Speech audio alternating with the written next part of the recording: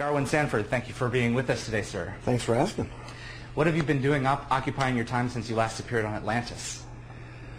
Actually, the business had slowed down a bit before Atlantis picked me up in that, and then all of a sudden things just took off again. Starting last June, I did a lead in Merlin's Apprentice with Sam Neill and Miranda Richardson. And I got to play the King of Camelot, Lord Weston. King Arthur has passed away 50 years nigh on, and now Camelot's in trouble because the Holy Grail has disappeared and no one knows why. We all think there's something wrong, and there is. Turns out it's me. But, it was nice. I'd been growing my hair because you don't get to grow your hair much in the business. So I actually was growing it again. I hadn't had it long since Hawkeye, which was like, 13 years ago. So I started to grow it. At each job I got, they said, no, we like it, keep it, keep it. And then this came along, so I actually got to have it down to my shoulders for the first time. It's my hair. So it was a lot of fun. It was, armor, riding horses, fighting barbarians and being noble, and then turning out that actually I'm not that noble. Where was that shot? Was that shot up here? Yeah, all here. Maple Ridge mostly. Really? Yeah, they built a fort out on a studio where were they filming also? They had filmed the Three Musketeers series, whatever that's called. I don't know the name of it, but anyway. They built a complete fort out there. It was absolutely fabulous, actually. We had a great time. And David Wu directed, and Mike and Matthew O'Connor produced for Hallmark. So it was a miniseries. Okay. It was 9 weeks of heaven. I just, except for wearing chainmail armor. A little heavy. In heat. Well, most shows, I find out since then, use rubber. So it's light, but no. Yeah. They didn't like the way the rubber flowed, so they used, actually, it's aluminum links as opposed to... But I go there in the morning, and I weigh about 200 pounds, 195. By the time I'd finished putting on the boots, the chainmail, the whole lot, the sword, I weighed 260 pounds. Holy cow, that's a lot of armor. So you just all of a sudden you gain, I went, wow. So actually, by the end of that 9 weeks, you'd picked up, you didn't notice it after a while because you got used to it, but it was a fabulous shoot. Would that help with the performance at all that weight, like a mask would? I think it does. Okay. I mean, some actors say, hogwash. But again, always don't you try to have what they would have. Now, the armorer, the props guy gave us a couple of pieces of real chainmail armor. And just the headpiece weighed as much as my whole body piece did. They've dug up, skeletons of old knights who were short enough to begin with, but everything was compressed. And you found that in a 12-hour filming day, you had to actually lay down a cup. Oh my God! You had to take 15 minutes and just cut because you can't get out of this stuff. It takes a lot of time to get in and out. I discovered that after a few days of this, I went, I know what I have to do. I have to lay down for about 15 minutes somewhere in the middle of the day just to kind of take the weight off. But it was, it's amazing to gain that much weight in one go. Did you get to know your chiropractor very well during this time? Luckily, nothing fell out of place. Okay. An aging actor's cry. But it was a lot of fun, and I loved working with David Wu, and Sam Neill was a lot of fun. No, I never have. Okay. And he's now filming something in China. Yeah. The Thief, or something. I can't remember the name of it. Okay. But he's fabulous to work for. We had a great time. I really enjoyed that. And then things just started picking up. I did a movie in Toronto a comedy called Recipe for Perfect Christmas, guys I'd worked with in Victoria before. And then I came back and did a movie called, well, they're not sure yet, Eyes or Night Vision 2. It was a feature that was originally going to be Wesley Snipes, and somehow that all fell apart, so they decided to make a straight-to-video deal. Tretch was in it. He was a rapper. And Mia Peebles. So I got to play the head of the Secret Service who protects the president's wife. And I'm not such a nice guy. I love playing bad guys. It's fun. And then I just guest starred on Evidence, which is a new series they're filming in Vancouver. So it's just sort of picked up. It's been great. Awesome. Yeah. Awesome. Are you a fan of science fiction? Since I was about... Well, I've told the story before and people think I'm nuts, but I was, 13, I think, and I discovered Keith Lorimer's Retief series. Now, this stuff is not high science fiction, But when I was 13, I thought it was very cool. It's like 007 in space, basically. Yeah. And that's what started me on that. And then I graduated to Sturgeon and Silverberg and Clark and Bradbury, and and for years that's the only thing I read. And then after college, I started flying planes, and then acting came along, and the science fiction all kind of went to others. And now I don't know who anybody is anymore. I still just go back and read the old guys over again, and do Frank Herbert. Yes. That's the kind of the newest. I actually met him at one point. You met Frank Herbert? Yeah, and darn. I had to haul out my copy of Dune for him to sign. I'm actually in the middle of it right now. That's one of the greatest science fiction novels of all time. It's I haven't read the newest one that his son and someone else collaborated on. I haven't read those yet. I saw it in the bookstore the other day, and I kept going, I didn't want to spoil it. I wasn't sure. I haven't heard any reviews one way or the other. And Kurt Vonnegut, of course, and who I did actually. I was filming a series called Stories from the Monkey House, which was an anthology series. And I was living in L.A. at the time. They flew me up to Calgary to film it, and Vonnegut came to do the beginning talk, where he'd introduce each episode, sort of like doing the what was the Alfred Hitchcock thing for So Vonnegut and Stan Daniels, who was directing, who wrote for Mary Tyler Moore and then created Taxi, stuff like this. They all decided they're going to the Banff Film Festival, so the three of us got in a car and drove to Banff and back. Spending 5 hours with Kurt Vonnegut and Stan Daniels was one of my favorite things of all time. Vonnegut, I love his work. I've always loved his stuff. Slachthaus 5, Slaughterhouse 5. So we started talking about his books, of course.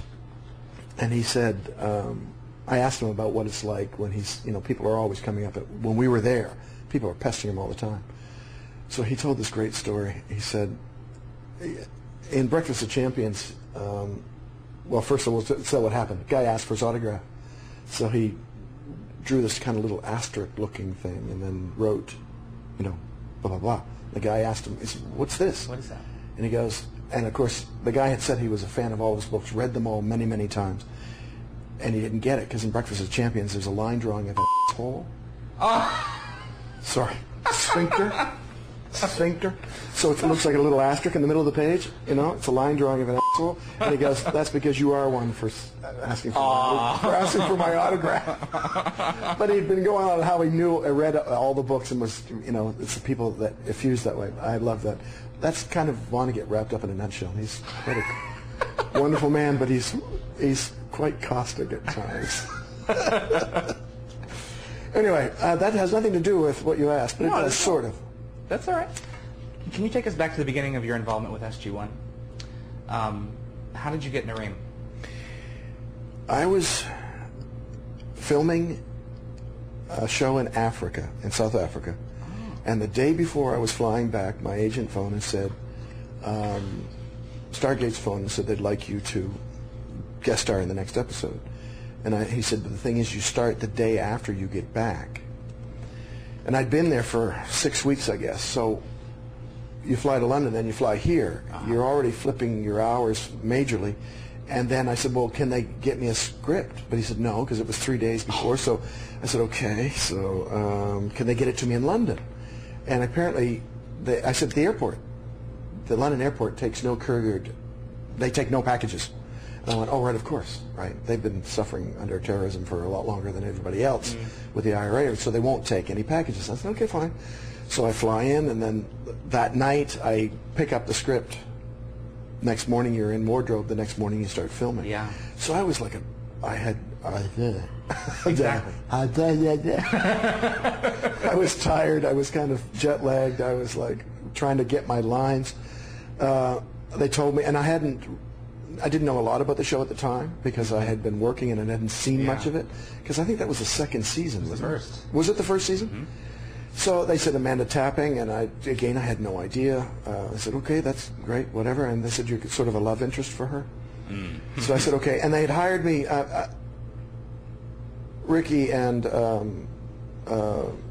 the producers had used me in a couple of episodes of MacGyver years before, so they knew who I was. But they'd looked at my tape, apparently, my new demo tape, what I was up to, and then apparently that's what they gave Amanda, saying, here, what do you think? And she said, oh, that was kind of neat, because they'd never asked up to that point, you know, if they were interested, this guy might be your love interest, do you want to... So she had input in, she goes, yeah, whatever. I guess she must have said yes, because I was there. But, I mean, I had no idea the experience it was going to become. Working with Amanda was, and that's who I worked with almost the whole episode. Right. I mean, Yeah, I didn't have much to do with that's anybody really else. hard, isn't it? It was really rough, and that kissing scene was so horrible. I think I asked them to do it again about, I don't know, 8 or 10 times. And I said, is that it? Can we do it from another angle? I've been in the business a long time, but that's the best screen kiss I've ever had, ever. From the original episode? From Amanda. Right. I mean, it was like, you know, it wasn't hot and heavy. It was just this wonderful, like, romantic. It was and she's fabulous. Totally in love with her. When you did eventually get the script, what did the breakdown say about the Tolans? What was your first impression of this society? In fact, the breakdown, I never got one. I got the script that night. The next morning, there was no breakdown explaining who they were. When I got there, I talked to Bill Garrity directed the first one I did, I think. And Bill and we just started talking about what you know, because I was defining sort of me and Omok. Mm-hmm. We were kind of defining who they were. And little did we know that we, you know, had to find a society that has really bad leaders who can't make a decision to save their life, and when they do, it's always wrong. You know, we're so technologically advanced, we've wiped out every other living thing on the planet but us. You know, the more advanced you are technologically, we think that's good, but somehow you're affecting your society and your environment to its detriment. The better you are at that, the more advanced you are. Come on. But, you know, we kind of decided that he was very polite, and we kind of played with, it's very traditional to have aliens, you know, not speaking with contractions and stuff, but we've played with that, and Bill and I talked about it. He goes, I don't really want to go there, but we found that they were very formal. Yes. You know, very formal people, and we decided that was kind of how we were going to start from, is that we made them very proper. They have etiquette that they follow, and it's a very regimented series of things that make them respond the way they do. And, of course, you'd never know it from Omok. Well, yeah, he just kind of did his own thing. He was fun. But the whole basis of it is that I am supposedly, you know, the pinnacle of what that is supposed to be. Yeah. Integrity, honor, and nonviolent completely, and just very, you know. Curiosity. Yes, huge. And the thing that drove us the most was trying to discover and push the boundaries of our own technology, which obviously we could. We could walk through walls and stuff, which was cool. And of course, I love the thing about not sharing with anybody, because, you know, we'd already destroyed one civilization. Right. 2 of them, actually. Sarita, and then... Yeah, what was the other one? That's very good. I don't remember the other one. Yeah. There were a few of them. Yeah. That's why it explains why they're kind of isolated. Like, no, yeah. You don't want to know us. No, we mess up everything we touch. But I like the fact that he was kind of a milquetoast. He was just so, you know. But what I liked about what they did with the characters, they gave him such an arc. Mm. By the time I did the last episode that I filmed, he had to step up to the plate. Mm-hmm. You know, and I remember Michael Greenberg coming and saying about filming that last episode, because the middle episode I was kind of just, you know, pretense. This way, here you are. Step this way. Come this way. Yeah. I made a joke every time please, this way. You know. And then I walked through the wall at one point and kind of saved them. But regardless, it was come this way. Yes. So I was the butler in that episode. But in the next one, Michael was a bit concerned. They had written the episode with, apparently up until that point, it was the largest guest star role that had been written. Normally it's about everybody in the show and the guest stars fit in. And this time, Narim was basically in charge of the whole 9 yards. He was running in most of the scenes, and it had carried a lot for a guest star, which they hadn't done before. And they were a little concerned because he is such a milquetoast. You know, kind of always, you know, and they were wondering, oh my God, what have we done? Because we're going to end up with an episode that's just kind of like, you know. And I also, when I read it, I realized that was the case. But it was about Narim having to step up. You know, it's like, okay, fine. And it gave him an arc of extreme conflict within himself to go against the society because I'm fighting the authority figures at the time. But I did what was right, basically. So that must have been a really rewarding experience It was, for the other two. and it was fun, yeah. I mean, it was nice to have the fact that he actually did this arc. He actually went somewhere. Instead of just being the same guy every episode, he changed, right? Yeah. And there had been some talk about what was going to happen if he came back. And of course, they never finished. They didn't do that. Right. But I wish they had, because they were going to take him a whole new way. Well, you got this great episode, and then, oh, by the way, you basically commit your race to death. So I guess it's a sacrifice that must be made. Well, but the thing is if we'd given them what it was the right thing to do. They would have killed you anyway, probably. No, of course, because they're Goa'uld, right? Yeah. But honor among thieves. But basically, if we had given them the weapons that they wanted, they're absolutely invulnerable. They would wipe out the whole place. So it's stepping up again. Him stepping up in many ways. He could have run away too. I love the fact they gave him the choice to leave. They said, "Well, you can come with us." Yeah. No, I have to. Yeah, stay with my I thought that was kind of good, the John Wayne thing to do, so it's kind of fun for him. Again, but that's the integrity thing stepping in, right? Yeah, right. But overall, I mean, the biggest thing about this, the thing that runs Narim's character is the fact that he's so much in love with Samantha. He's just absolutely... Do you think he did what he did for her so she would survive? Besides, yes, his people as well, but... I hadn't thought of that before. No. And he did it, of course. He gets to save the girl and be the guy on the white horse. But it was more about the bigger picture. If they all had to die for this, it was just, I'm glad that they could make it. We were able to they could get to the gate and go. Yeah. Right? You saved Earth. Yeah, really pleased about that. That was a good thing. And, if it had cost their lives as well, it would have been worth it because of what we were giving up. Again, our leaders, this advanced race has a bunch of leaders that just can't think past next week or something. Yeah, exactly. Which I thought was interesting. We never did see the Curia, but I think it would have been interesting to see them. They probably would have been pretty much as you've described, very bland and boring and not thinking much other than themselves. Yeah. So. Yes, basically. It's been almost 5 years since we last seen him. Is he dead? Is Narim dead, you think? Or do you hold out hope? I would love to do more of these. Again, working with Amanda and the Kang. I mean, Christopher Judge, him and I go back to a series called Booker with Richard Grieco. And I did, they had offered me a regular role to start, and then I wasn't sure about the series, so I said, why don't we don't know what it is yet. Why don't we do a couple episodes and see what we can come up with? And then they changed producers, and they said, well, we have to do another one, new producers, and it happened 2 or 3 times, and I'd finally done about 6 or 7 episodes as one of the investigator kind of guys at this place. Anyway, he was in that also. So I love working with Christopher. I love working with Ricky. The gang it's just fun. But most of my stuff is always with Amanda, and of course that's hard to take. No, it's just really fun. I love her. She as an actor, and it's great. And I'd love to do more. I mean, I know there'd been rumors about, they'd actually talked to me at the party for the 100th episode about what they thought they were going to do with him. And then they must have changed their mind because it didn't come to being. But I'm not. What did they think they were going to do? Well, I can't. Just in case they decide to do it, I don't want to let the cat out of the bag. Can you give us a little? Not a word. Okay. All right. Just in case. Okay. I think that I think Narim's gone. I really do. Okay. I mean, I just would love to do more of them because I enjoyed working on this. It's been a lot of fun. It's been a lot of fun.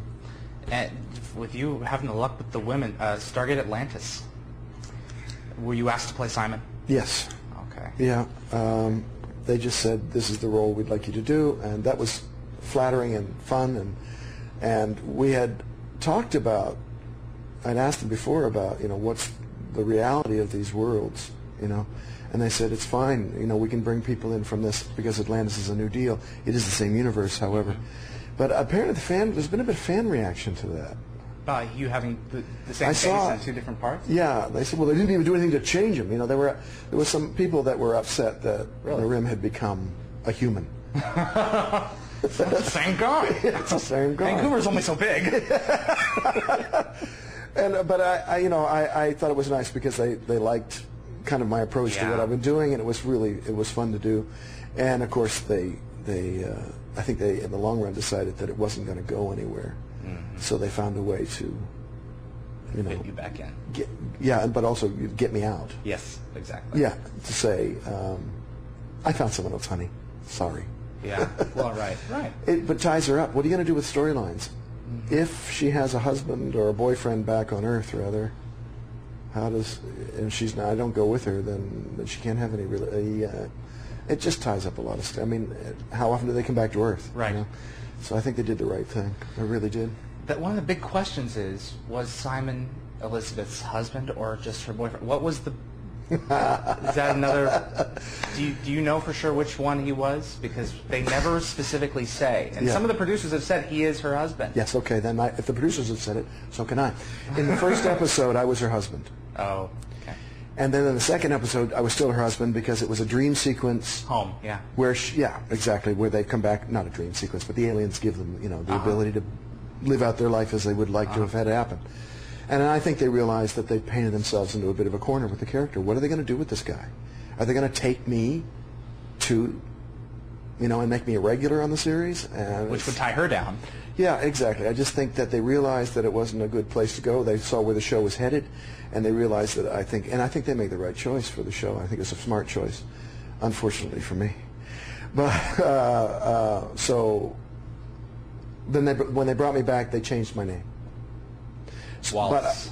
Yes, so the thing was that I don't think in the first episodes they even had my last name on the credits, so they were able to. They'd look back, and I think they decided, I don't think there's anything wrong with that. That's how you do shows.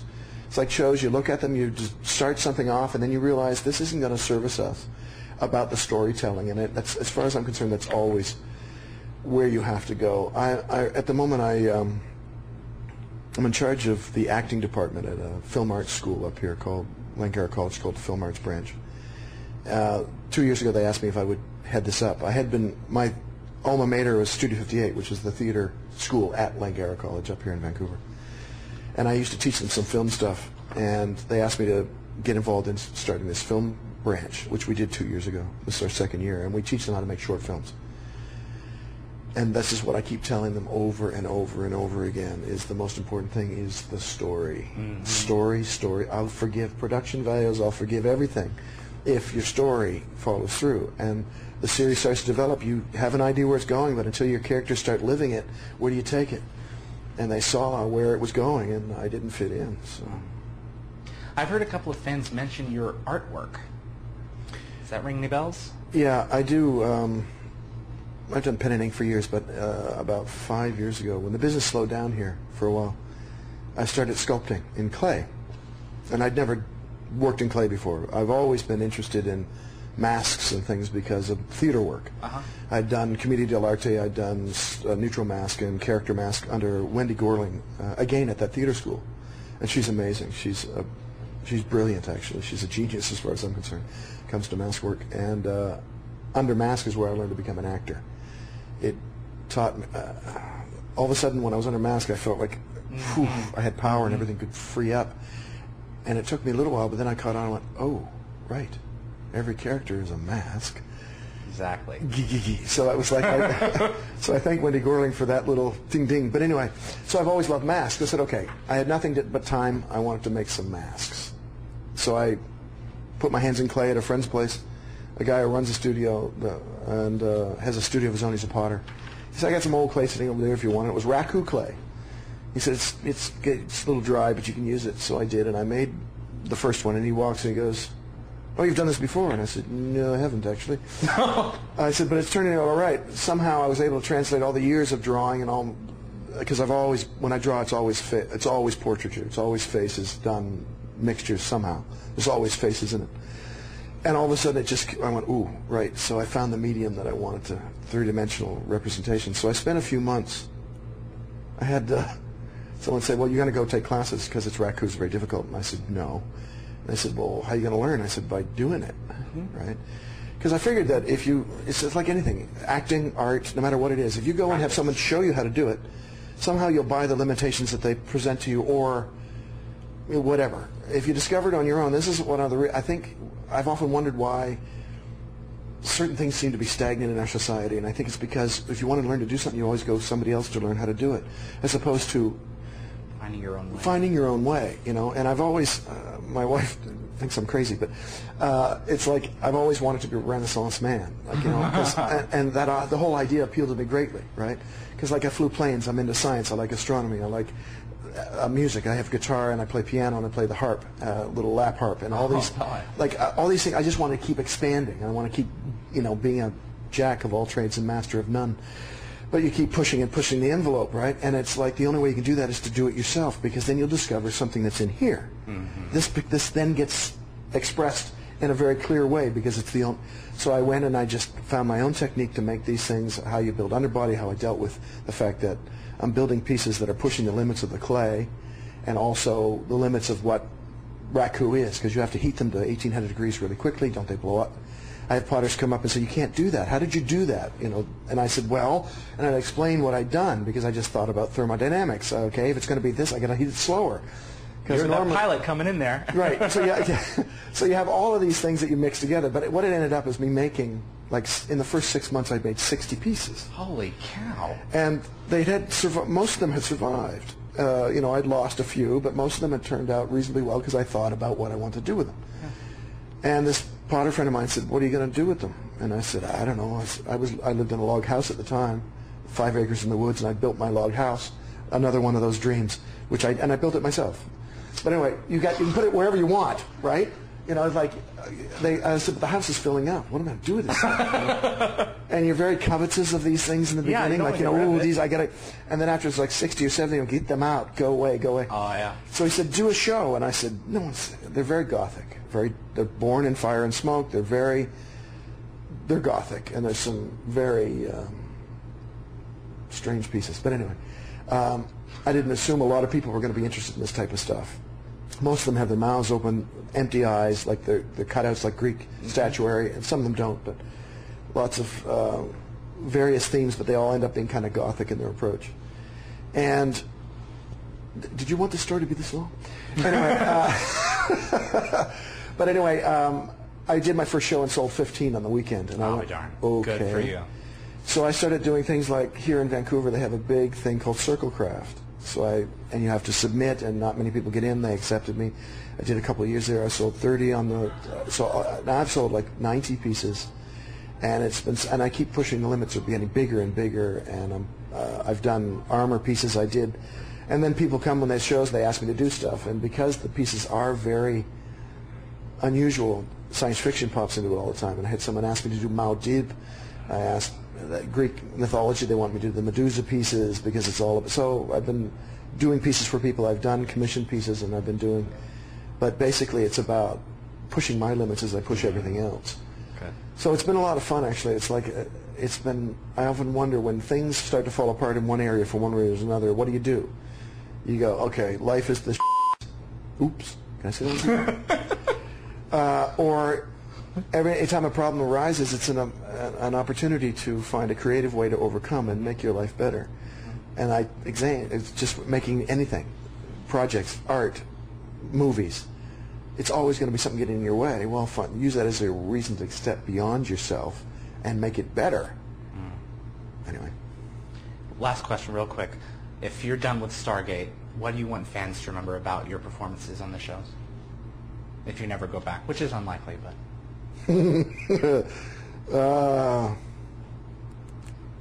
Yeah, that I was in love with Sam. Well, aren't we all? No kidding. No, basically that's it. I mean, that's it. Yeah, I often wanted him to. In the last episode, he pops in and takes her and rides off into the sunset. Hey, I've been gone, baby. You hear that, Sam? Yeah, we made Joe. Actually, I didn't get to do it because Sam had to cancel, but Amanda had canceled. But they were going to do a convention in England with just her, meeting her privately, and Brian Cooney phoned and said, "Would you come and we'll surprise her? You just come out." And I said, "Yes, I would love to do this." That would have been a lot of fun. And Jared Boyne and I know each other, and we were talking about if we could get the two of us to show up and we could have a fight on stage over her, but it was Mel Mack. I keep calling him Mel Mack. He stole my girl, Mel Mack. And they go, "No, it's not Mark, it's Mark Toof." I said, "What? What was that? Mark what?" "No, Mel Mack."